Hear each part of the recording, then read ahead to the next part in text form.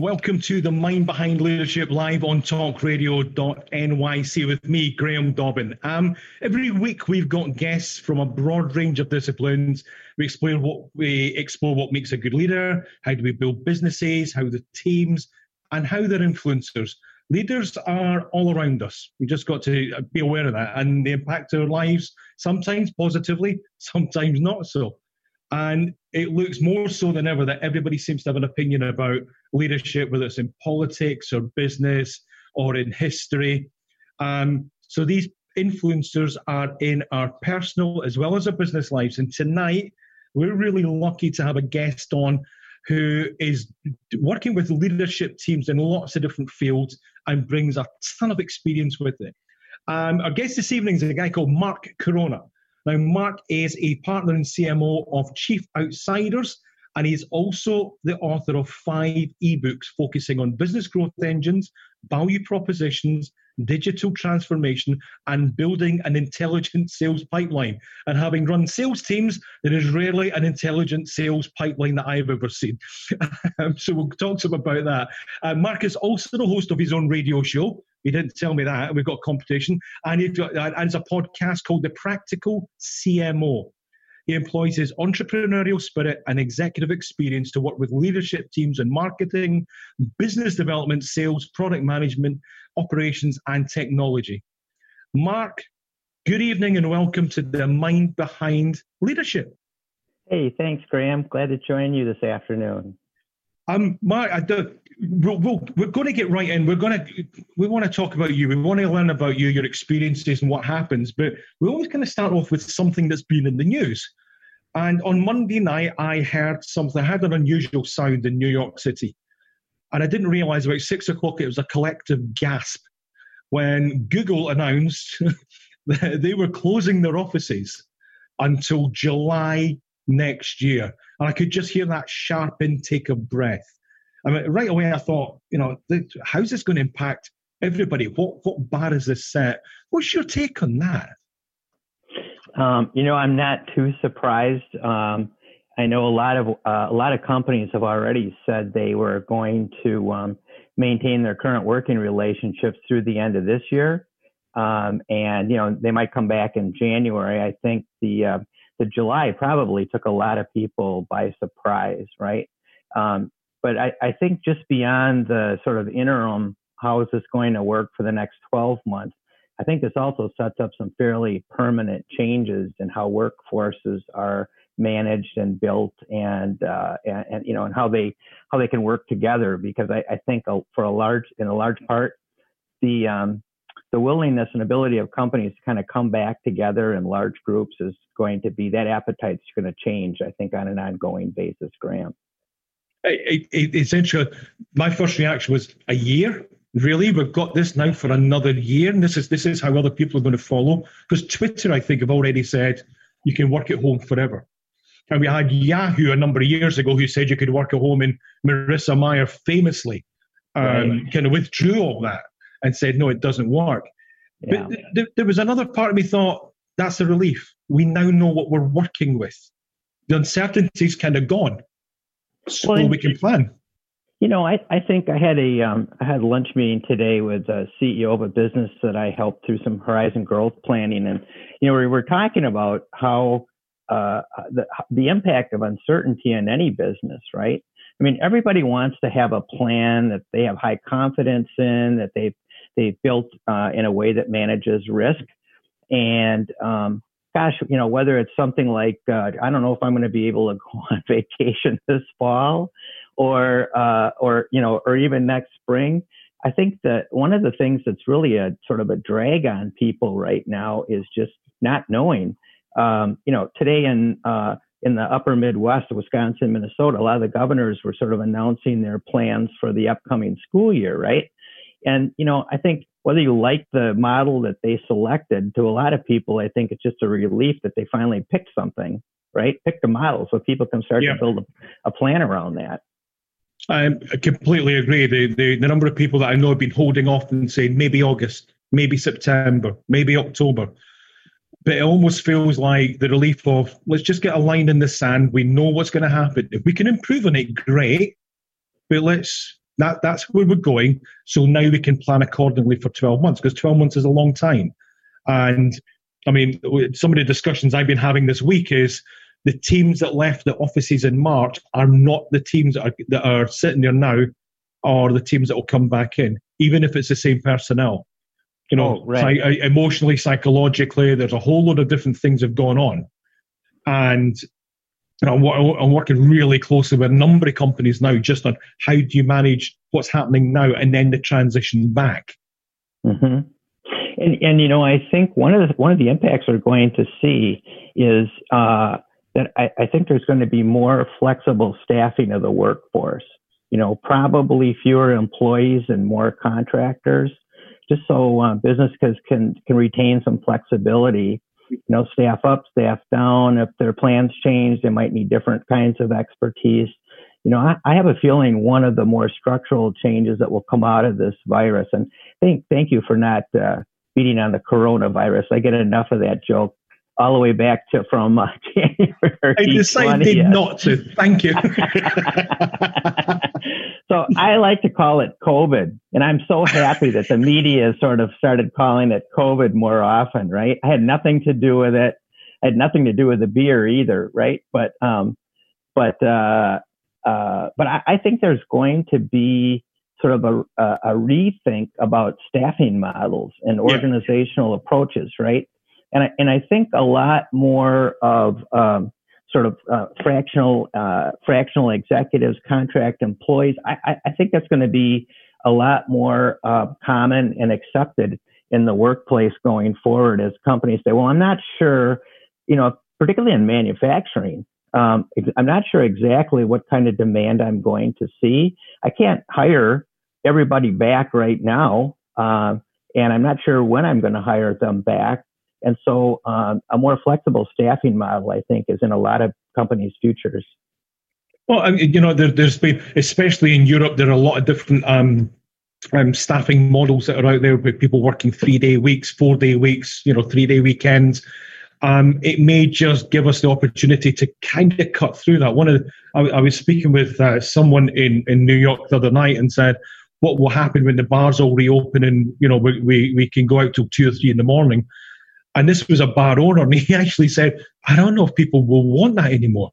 They're used to, we're beginning to retrain ourselves. You used a word there right in the middle. You used a word called fractional, and you call yourself a fractional CMO. Right. So can you just expand on what do we mean by fractional? Well, when I first heard the word, I didn't understand it either. And even though I've been a partner in Chief Outsiders for 3.5 years, I'm not sure it's a word that many people in the marketplace understand, or that one that, I'm really comfortable with. But a fractional CMO, and there are fractional chief financial officers, there are fractional sales executives, is basically an executive whose expertise you can hire for some limited period of time, right? And you decide on what the need is and how long you want them there. And I'll just give you an example of how it works. So for the last 5 or 6 years, I've been a fractional chief marketing officer for a manufacturing company in the Twin Cities. And I'm basically a 1-day-a-week chief marketing officer, right? They don't need a chief marketing officer full-time. They couldn't afford one full-time. And the CEO will tell you, well, what I pay you, I could afford to hire probably a mid-level marketing manager, but I wouldn't get the expertise, I wouldn't get the strategy, I wouldn't get the best practices that you can bring as a fractional CMO. Now, that's a company. I actually run that marketing group. I am the only marketing person in that business. Everything else is outsourced. I have a digital agency that manages our website and our digital campaigns. I have an account-based marketing service provider that does all of our outbound lead prospecting and high-level qualification. I have contract videographers, contract writers. So everything, all the marketing in that business is flexible in terms of, being able to staff up or staff down, or turn programs on or turn programs off. It's sort of the ultimate in managing expenses on a variable way, and they like it. It's worked really well for them. This year in March, they were named 2020 Manufacturer of the Year by the big industry association, and they've won Manufacturing Excellence Award from Twin Cities Business, one of the top local business publications. Well, thanks, but it's a team effort, right? Yeah. I mean, I helped them with diversification because that was their challenge 3 or 4 years ago. They had too much business in one market with one customer, and that's great when you're riding it up, and it's not so great when you're riding it back down. And, for a lot of small and mid-sized businesses, Graham, diversification seems to be kind of their big challenge today. We'll go into it a little bit more after a break. We're going to have a break in about 2 or 3 minutes' time. But just before that, I hear a bit of an accent, and I think you mentioned something.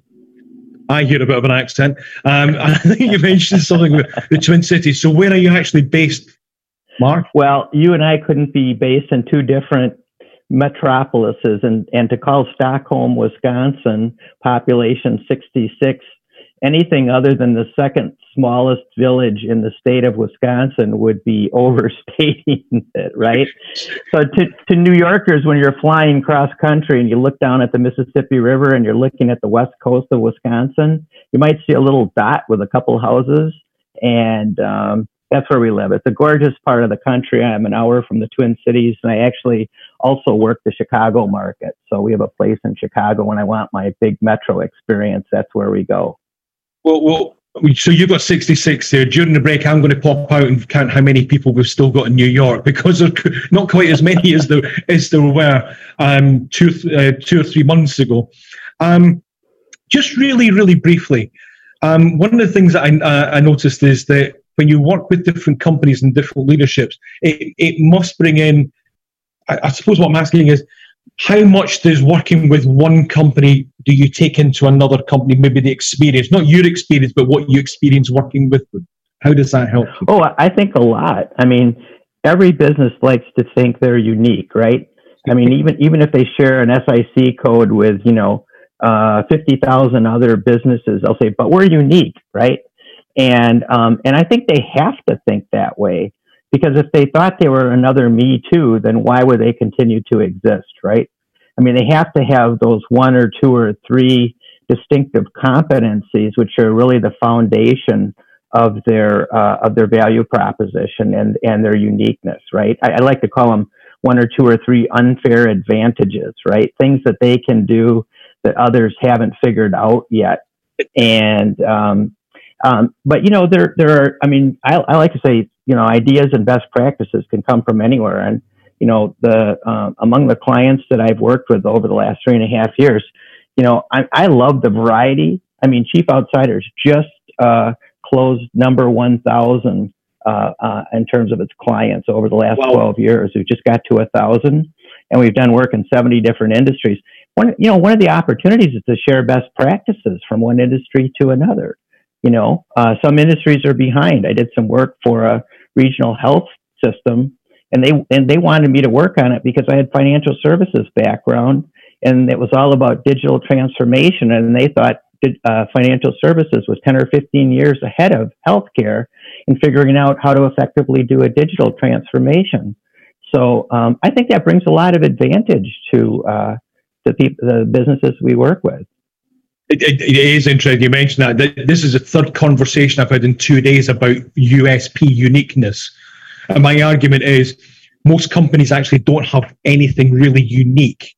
It's their approach that's unique, or how they angle it. So with salespeople and sales programs, I've just changed something. I'm running one next week. And we're not going to look at the USP of the company. We're going to look at the USP of the person. Because the people make the difference on how they approach it, how they talk, what they do. The product can almost be virtually the same. Well, that's true. And we say that in Chief Outsiders. We say our people are our playbooks, right? Absolutely. We bring individual expertise to the table. So with that in mind, after the break, we're going to get to dive in and get to know the person. We're going to kind of get to know where you started and how you got into all of this. You're listening to The Mind Behind Leadership with me, Graham Dobbin. I'm speaking with Mark Coronna here live in New York. Mark's somewhere in Wisconsin with 65 other people. We'll be right back after this.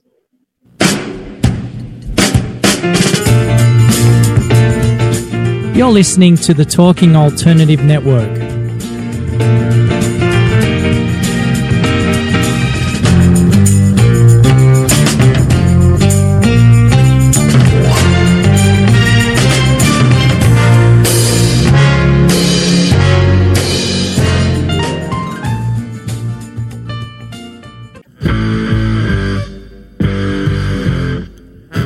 Do you run or are ready to open your own business? Hi, I'm Jeremiah Fox. I've been operating and opening small business for the last 25 years, and I'm the host of the new show, The Entrepreneurial Web. Tune in every Friday at noon Eastern Time for insights and stories on the nuances of running small business right here on Fridays at noon, talkradio.nyc.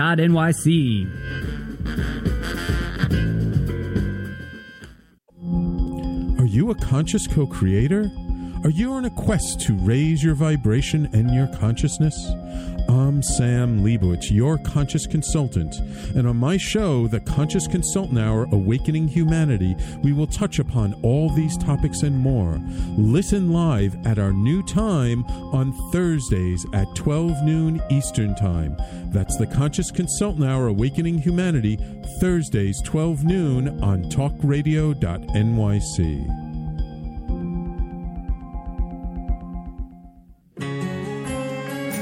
Talking Alternative Radio, 24 hours a day.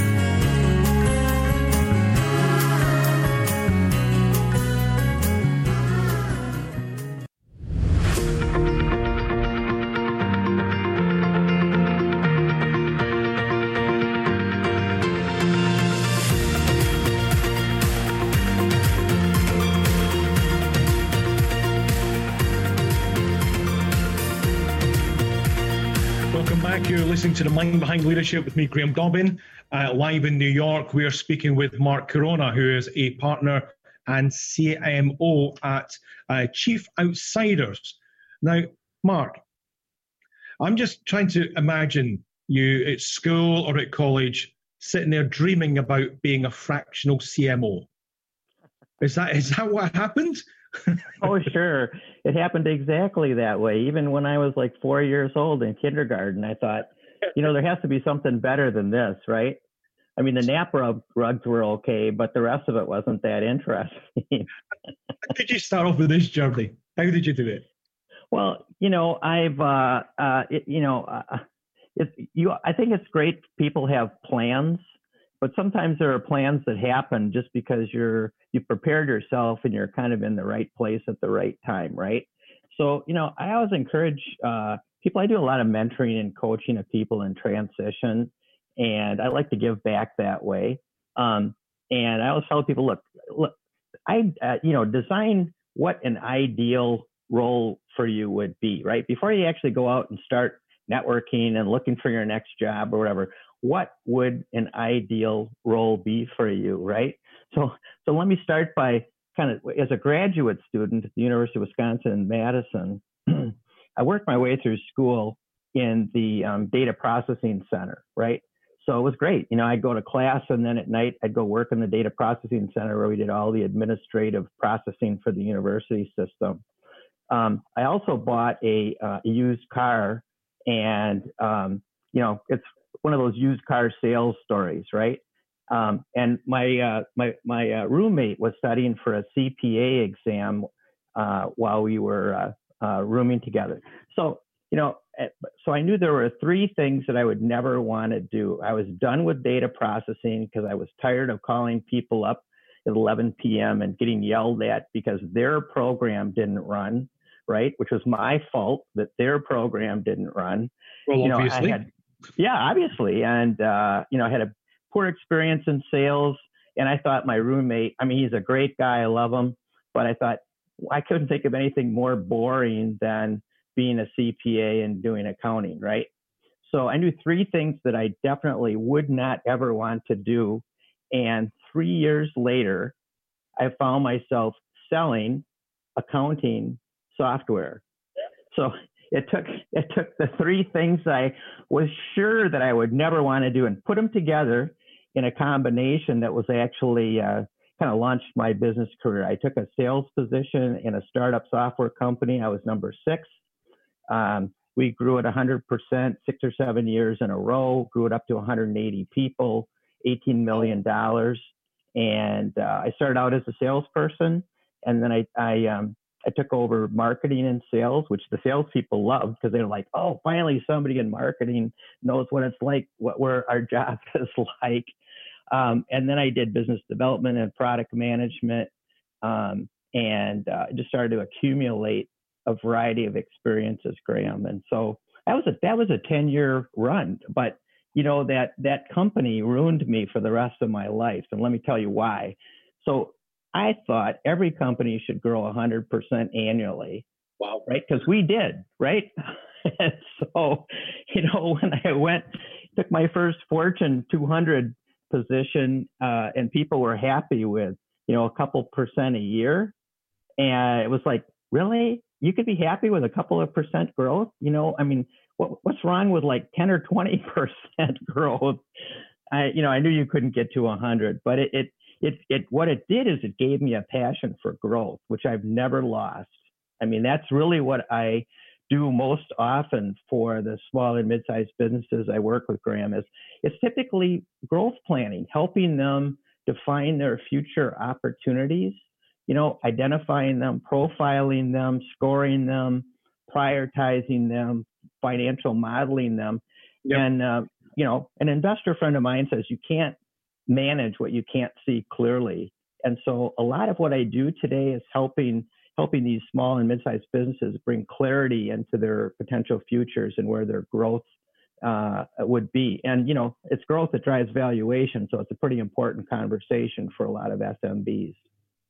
Again, talking with businesses and with sales teams, etc., I'm always surprised by how many businesses and sales teams just make their target. They just make it. They get to it just in no more. It's a big push in the last month or two, and they get there. Yeah. And I've always wondered, well, not always, I've actually done it with a couple of businesses I had, just added an extra 5 or 10% on and see what would happen. And guess what? Most of the time, they just get to it. Right, so sometimes targets can be a real limit when we look at growth. Right. I'm curious because one of the things I noticed, I think it was on your LinkedIn profile, that you speak about and working with different companies on, some of them are on growth and growing the business, mm-hmm. and others are about revitalizing them. Something else. Something's maybe happened with the business. I'm guessing here. Something's happened with the business and it just needs that lift. What's the difference in approach? Honestly, someone would say, well, you have to think about it very differently. And I don't think you do. Okay. Because the approach that I use is I've used with probably, hundreds of organizations from the first, when I built it inside of a Fortune 500 corporation back in the early 90s, right? They set up, they needed an Act 2 and an Act 3. And they hired me to sort of build an internal business incubator and accelerator to provide them with options. And so I built a stage gate methodology, which is a very, it's a strong process with a strong tool set. And, in the end, you still need to know what are your distinctive competencies, what's your value proposition, who are your target markets, your target buyers, right? All that information, whether you're looking to accelerate your growth because you had a great year and the owners of the business say, hey, Graham, you knocked it out of the park. Fabulous. Now, you think you could double this business in 3 years, right? That's a different kind of growth challenge, right? Than somebody who's got declining revenue or is stagnated. Yeah. But honestly, I approach them the same way. Probably there's a different sense of urgency among those that really require revitalizing, right? And you have to focus a little bit more on what I call Horizon Zero, which is what can we do now to improve the business now, right? As opposed to in a year or 2 or 3. So there's a little bit more emphasis on the present, but largely the process is very similar. So I know you had that moment in college where you always wanted to be that fractional CMO and you moved towards it. But in all seriousness, when did you decide that you wanted to be an entrepreneur yourself? When did you decide that was there a moment where you said, I need to do this now? Or did it just kind of happen? Well, that the first company I worked in, I was the sixth employee, and that was the one that took off like a rocket, the software company, right? And then I did a turnaround on a communication software company with a friend. But when you work in small businesses and that's your only experience, you wonder, how good am I really, right? I don't really have any reference points or personal professional benchmarks. So I decided, you know what, I'm going to go work in a Fortune corporation if I'm really as good as, I'd like to be, right? And so I went, I was Deluxe Checkpreneurs' largest small business customer. And so I approached them and about, joining the business, and what I did there was really intrapreneuring, not entrepreneuring, right? So it was building startups inside of a major corporation. I also did that at US Bank. I was hired to do a startup inside of US Bank. And that was probably the most successful business I've ever started, Graham. It ended up being a multi-billion-dollar business after a few years. And it was an internet business-to-business payment network that I started there. And so this idea, and I like intrapreneuring because as an executive, you don't have to worry about where the capital is going to come from. Once you go sell the vice chairman and he goes, okay, Mark, just send me the invoices. Like, great. Now I can go build a business. I can build a team. I can focus on it. I don't have to worry about, am I going to make payroll this Friday? Right. And so I've argued this with a good friend for many, many years. He always thought entrepreneuring was the better route. I always thought intrapreneuring was the better route, right? You use other people's money. That's kind of that's. So what do you see then is the biggest challenge to entrepreneurship? Is it not capital? Well, before you even get to capital, you have to have a good business plan, right? I mean, nobody's going to give you money because they think you're a nice person. That's what I've been going wrong. I know. I'm sorry to break the news to you. Now you tell me.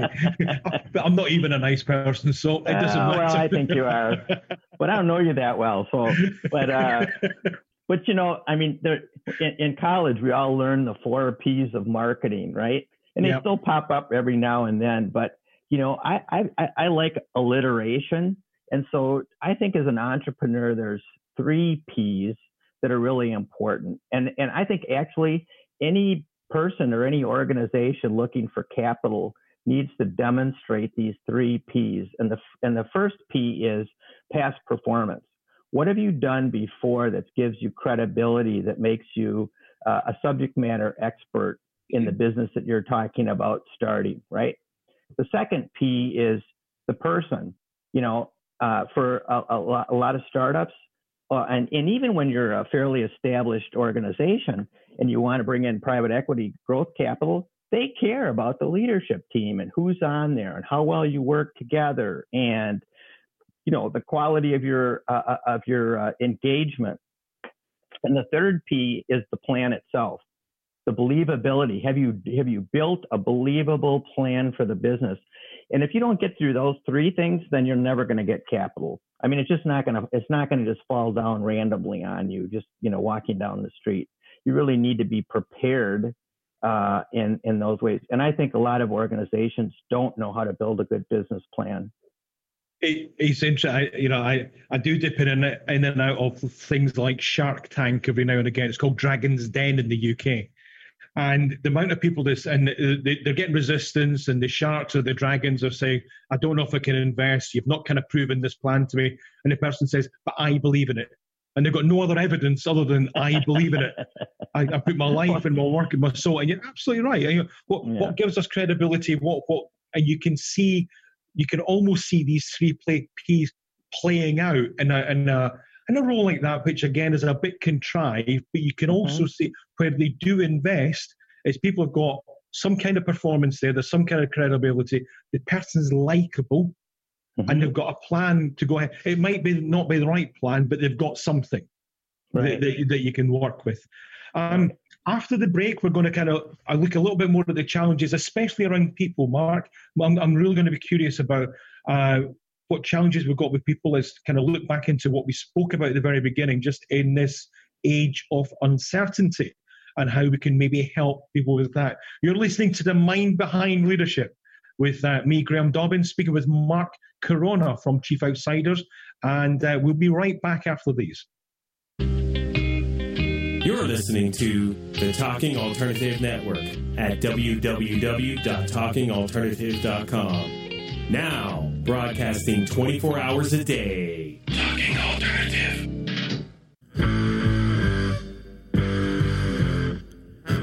Do you run or are ready to open your own business? Hi, I'm Jeremiah Fox. I've been operating and opening small business for the last 25 years, and I'm the host of the new show, The Entrepreneurial Web. Tune in every Friday at noon Eastern Time for insights and stories on the nuances of running small business right here on Fridays at noon, talkradio.nyc.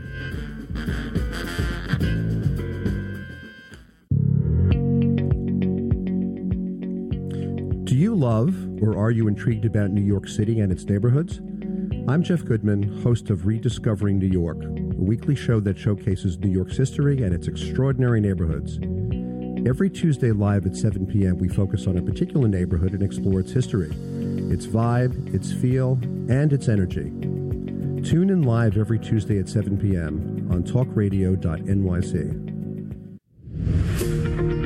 Hi, I'm Graham Dobbin. Join me every Thursday evening for The Mind Behind Leadership here on talkradio.nyc. We speak to people from business, sport, military and politics, all around what makes a great leader, the personal experiences of what's worked and, maybe more importantly, what hasn't worked. So, that's 7 o'clock every Thursday evening, The Mind Behind Leadership here on talkradio.nyc, listening to real stories of real leaders.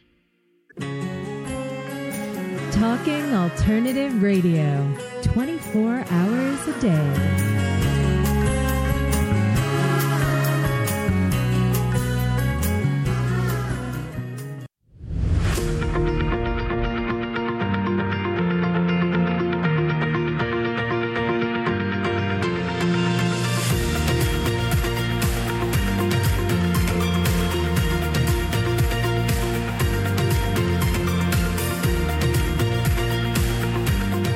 Welcome back. We're talking The Mind Behind Leadership with Mark Coronna. Mark, so one of the things you said at the very beginning was, people are really important. You see people as being kind of almost the lifeblood of every business. I hear lots of people saying that, but then I also don't always see people treating employees, staff, and everything in the right way to actually prove that. What have you seen that works really well? How do we engage staff to make sure that they're running with us? Yeah, well, my master's degree, Graham, was in counseling psychology, right? And I thought when I first took my first business job in sales, I thought, well, okay, so, the company that hired me thought that was actually going to be a benefit, but I never realized until later on what a benefit counseling psychology was to being a good leader, because, it taught me to appreciate individuals, their differences, their individual motivations. That we're all made the same, but we have different gifts, right, and different talents, and I think just having an appreciation for individuals is really important. Growing up in Wisconsin, of course, Vince Lombardi was everybody's hero, right? Unless you happen to be living in Wisconsin and you're a Chicago Bears fan or something. But one thing people say about his leadership style is that he understood individual differences and individual motivations, and he could speak to people like you were the only person in the room, right? But he really gave them individual attention, and so I think being a good leader is really being able to pay attention to people on an individual basis, and yet you've got to get them to collaborate to become a high performing team, right? And it's having that individual appreciation, but having goals and visions and rallying points that everybody can sort of grab. I mean, I think that's really important today in this sort of health crisis, right? The companies who I think are doing well have managed to rally their employees around, whatever is kind of key for them to survive and then ultimately to thrive. It's interesting because I think the amount of people, you and I have both traveled a lot. So we kind of work from home or from different sites, and we're used to this. The amount of people that said to me at the beginning, working from home, this is going to be fantastic. And it wasn't necessarily everything they thought it was going to be. Right. So this is again, we're coming back to what we said at the beginning, the teams that have left are not the teams that are coming back. So are you seeing anything that the companies that you're working with are doing really well at the moment to keep people engaged and check in? Mm-hmm. Because it's probably, I've just written this down, it's probably about the individual differences more now than ever. Because we're all different in different environments. Right. I think effective executives are those that are very transparent and treat everybody in the workforce as an adult, right? I mean, I worked for a gentleman and a CEO of our part of a large company, and our whole division was declared non-strategic, right? Which meant that over time they were going to sell the pieces off and focus on a different part of the business, right? And I told him later on I left that business, but he stayed a little longer. And then afterwards I went back. I said, Larry, you know what? I really appreciated how you kept everybody engaged and motivated. And he goes, well, I said, I really thought you did a masterful job of that. He goes, well, Mark, I was in it like you guys, right?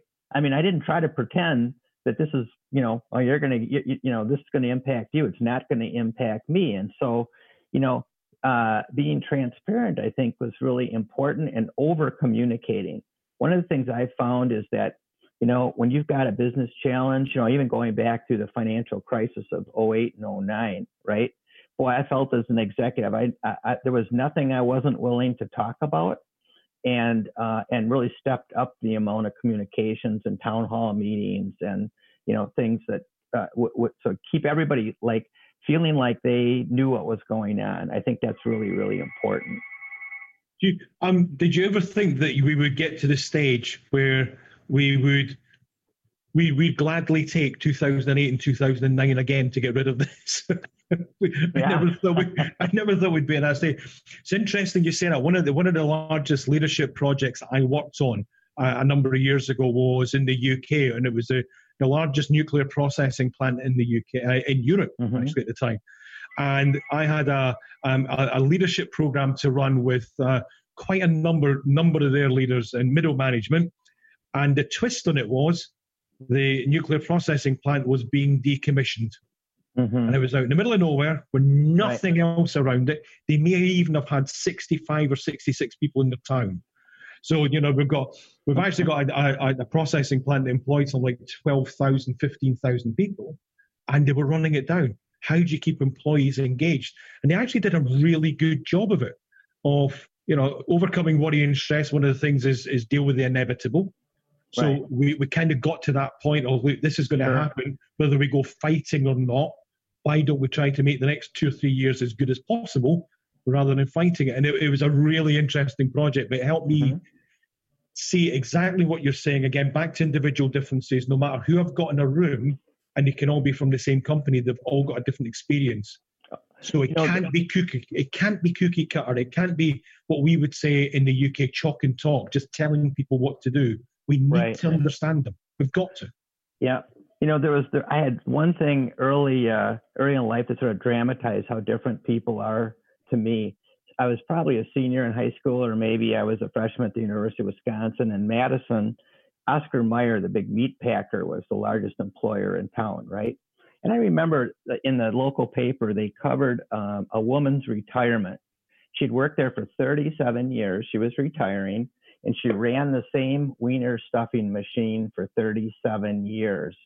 And I thought, oh my God, how could anybody, I mean, I couldn't do it for 37 minutes, let alone 37 years, right? I mean, and so they asked her, the question that had to be on everybody's mind was, didn't you ever get bored? And she said, no, I always thought my job was interesting. It was always challenging. Every day was different. And, you know, I just thought, wow, there are really different kinds of people out there. And thank goodness that there are, right? Because, you know, you can't sort of build a workforce if everybody is sort of, you know, wants to run off and do all different things, right? You need some people who like to do the same thing every day and do it well and do it with expertise and are interested in it. And I think more than anything, Graham, that really dramatized how different people can be. And I realize it's like, boy, that's not me, but I'm sure glad that there are people like that out there, right? You know what? You absolutely, you need the people who will go and do specific jobs and you can just trust them to do it. You know that the quality is going to be there. And sometimes that pride and quality is probably good enough. You know, it would be a difficult job. It would be a difficult world, Mark, if everybody was like us. Well, it would be a very difficult world.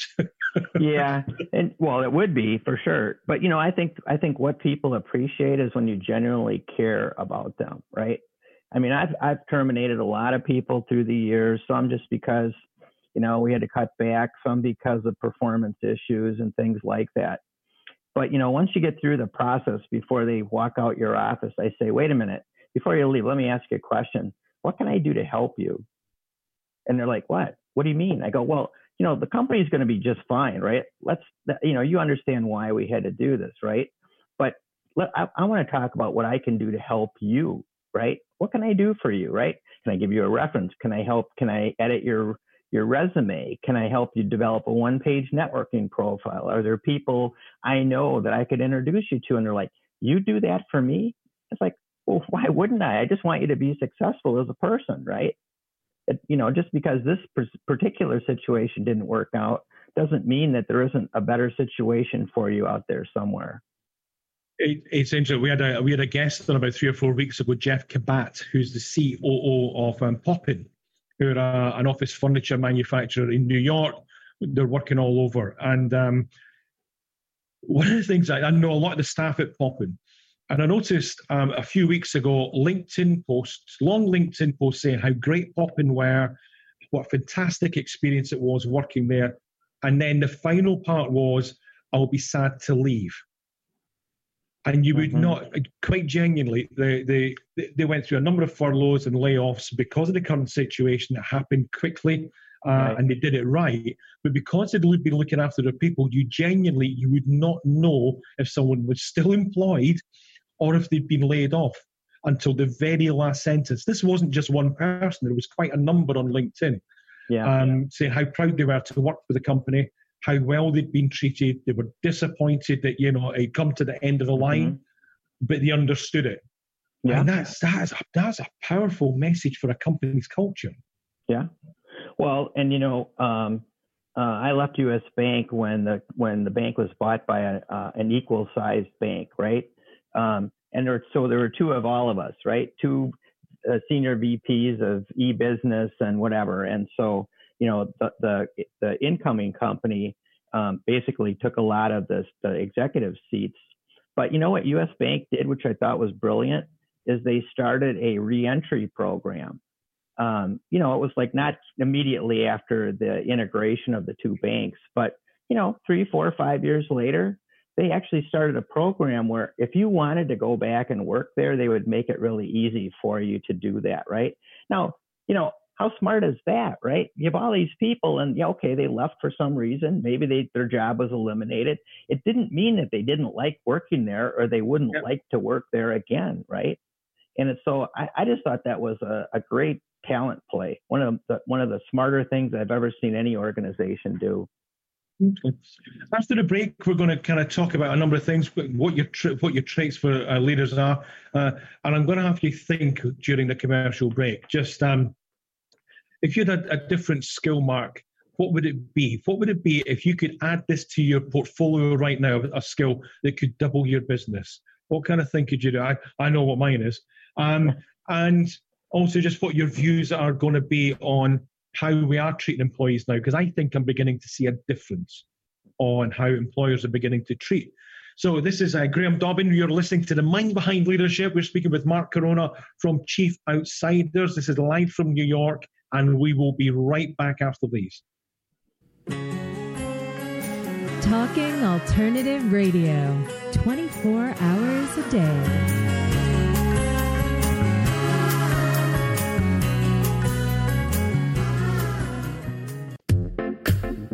Are you a curious person, always asking questions?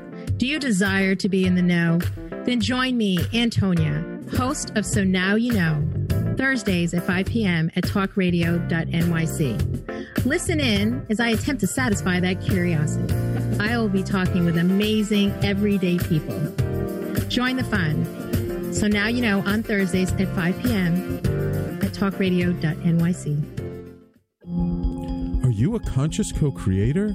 Are you on a quest to raise your vibration and your consciousness? I'm Sam Leibowitz, your conscious consultant, and on my show, The Conscious Consultant Hour, Awakening Humanity, we will touch upon all these topics and more. Listen live at our new time on Thursdays at 12 noon Eastern Time. That's The Conscious Consultant Hour, Awakening Humanity, Thursdays 12 noon on talkradio.nyc.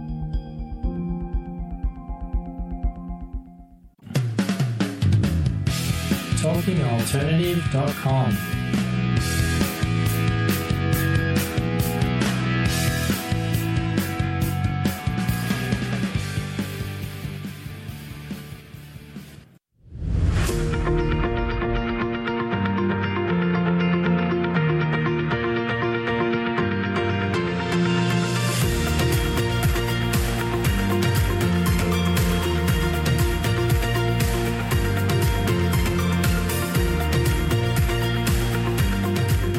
Welcome back to The Mind Behind Leadership. We're with Mark Coronna this evening. Mark, did I catch you dancing to the theme tune there?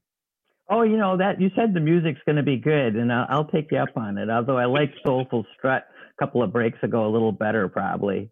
Yeah, it's okay. Movement. As I said before the break, I think I'm beginning to spot that people are being a little bit more considerate about their teams. But there is genuinely a potential for false complacency now, because I know that there are a lot of people are performing very well, working from home, etc. Mm-hmm. But when you scratch the surface, what they're actually doing to perform well, how many hours they're working when they're not switching off and everything. Do you think that the employers are beginning to see what people are doing to get there? Being more considerate of it? Well, you know, it's interesting because people who, like for me, you know, to take a drive up to visit a business up in Minneapolis and St. Paul is about an hour and a half one way, right? And so if I go up and back, it's a 3-hour round trip. And pre-COVID, I was doing that 2, 3, 4 days a week, right? Depending on kind of what's going on up there and who needed what.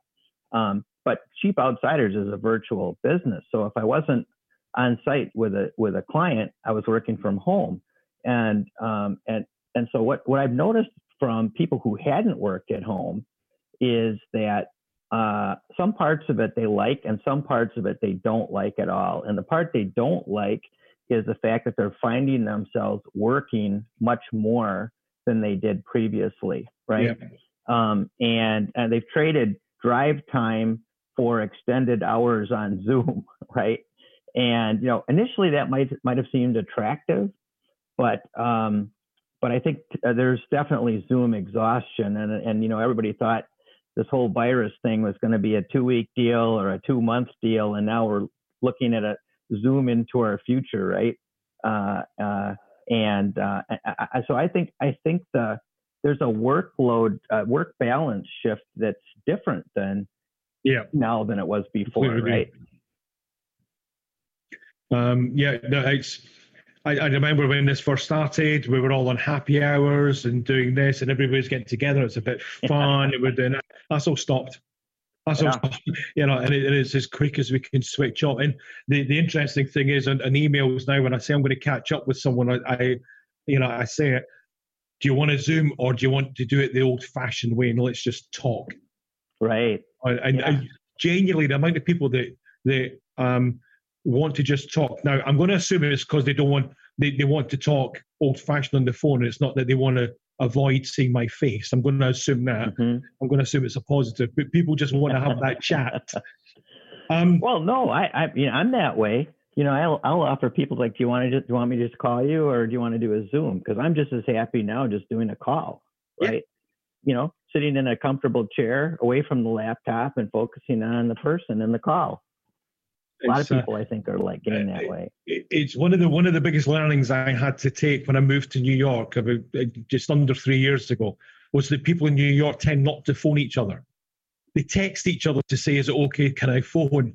So coming from the UK, we would phone each other without any problem. And it was I was getting so many people who were tentatively answering the phone and then thinking I had bad news or something. So I had to stop doing it. I had to warn people I was going to call them.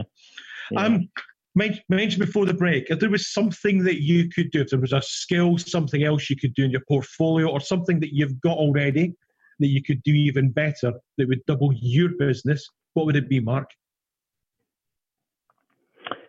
If we want to talk about sort of what are the characteristics of a great leader and which is the one that would impact a business most significantly, I think there are 3 or 4 that I put on my list, Graham, and I appreciate these attributes or traits because you can look at a resume and you don't get any idea who the person really is, right? You can't. This stuff does not come through a resume, but I believe a strategic thinker is important in a leader, right?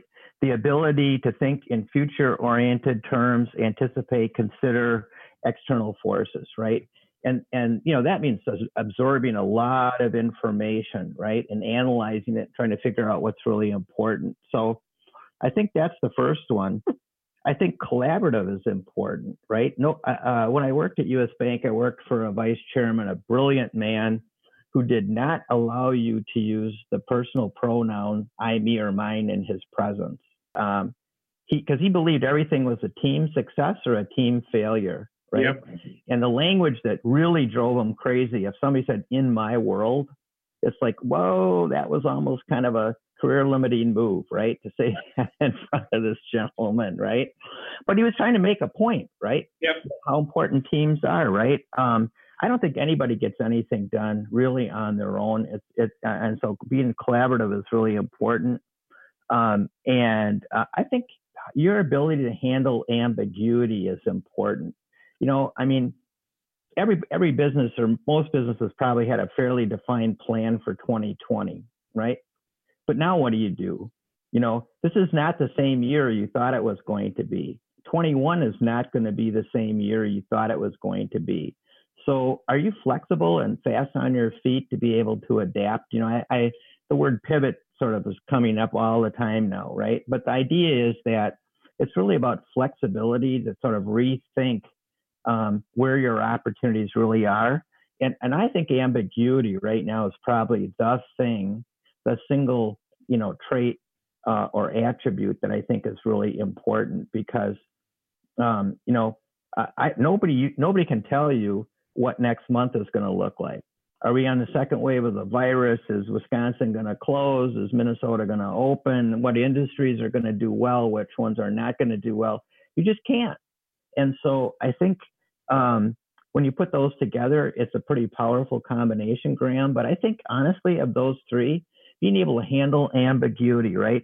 Interpret unclear situations, deal confidently with paradoxes, cope with change. I think that's probably the thing that, among all the others, that's probably the most important. At least it would be important to me. It's really interesting you chose those, Mark. I'm working with a household name, a car manufacturer, and we're looking at agility. We've been working on this for over a year. And VUCA is one of the big terms now, the acronyms, which is volatility, uncertainty, change, and ambiguity. Mm-hmm. And that came out of the US Army having to deal with the end of the Cold War, which was I find this really quite interesting. It wasn't during the Cold War. It was like, okay, what does this mean now? We've had this bad news for such a long time that we knew what we could deal with. Now we've got no idea. And we seem to be in, it's probably never been more important or more relevant in business than it is now, because we kind of don't know what we're going to be. I use the phrase because it's not big in the UK, and I've only just recently realised it. It's skate to where the puck is going, not where it is. No, that's the famous Wayne Gretzky quote. Absolutely. Right? But why, when somebody said, why were you so successful? And that was his answer, right? And, but, to understand the puck related to your business and your business's opportunities today is quite challenging, right? It's not, following the little rubber thing skirting across the ice. And at the moment, my guess is we actually don't know where the puck's going, but we know the vicinity. We could know, and if we've got enough flexibility within ourselves, then we can lead that team. And that's, if we're going to expect flexibility in a team, creativity, and being able to change, then we've got to show it ourselves.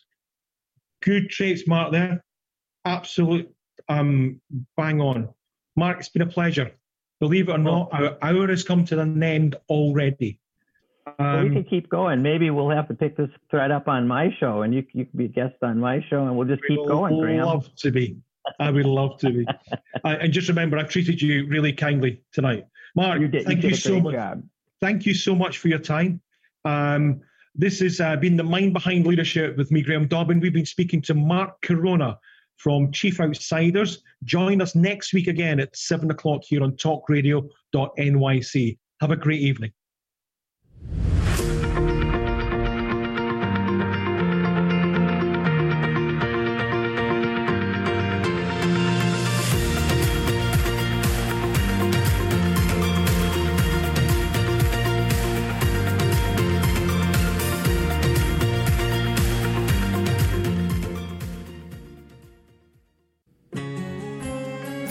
Talking Alternative Radio, 24 hours a day.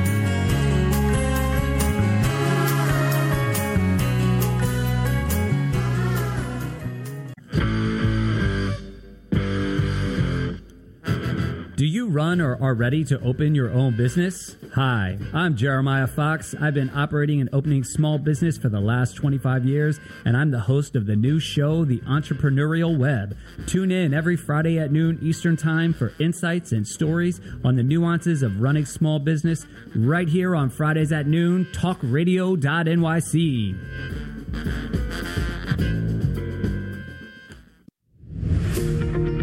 Hi, I'm Graham Dobbin. Join me every Thursday evening for The Mind Behind Leadership here on talkradio.nyc. We speak to people from business, sport, military and politics, all around what makes a great leader.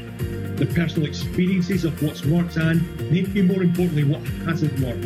So, that's 7 o'clock every Thursday evening, The Mind Behind Leadership here on talkradio.nyc. Listen to real stories of real leaders. Hey, all you crazy listeners. Looking to boost your business? Why not advertise on Talking Alternative with very reasonable rates? Interested? Simply email at info@talkingalternative.com. Are you a curious person, always asking questions? Do you desire to be in the know? Then join me, Antonia, host of So Now You Know, Thursdays at 5 p.m. at talkradio.nyc. Listen in as I attempt to satisfy that curiosity. I will be talking with amazing, everyday people. Join the fun. So Now You Know on Thursdays at 5 p.m. at talkradio.nyc. You're listening to the Talking Alternative Network at www.talkingalternative.com. Now, broadcasting 24 hours a day. Talking Alternative. Do you love or are you intrigued about New York City and its neighborhoods? I'm Jeff Goodman, host of Rediscovering New York, a weekly show that showcases New York's history and its extraordinary neighborhoods. Every Tuesday live at 7 p.m., we focus on a particular neighborhood and explore its history. its vibe, its feel, and its energy. Tune in live every Tuesday at 7 p.m. on talkradio.nyc.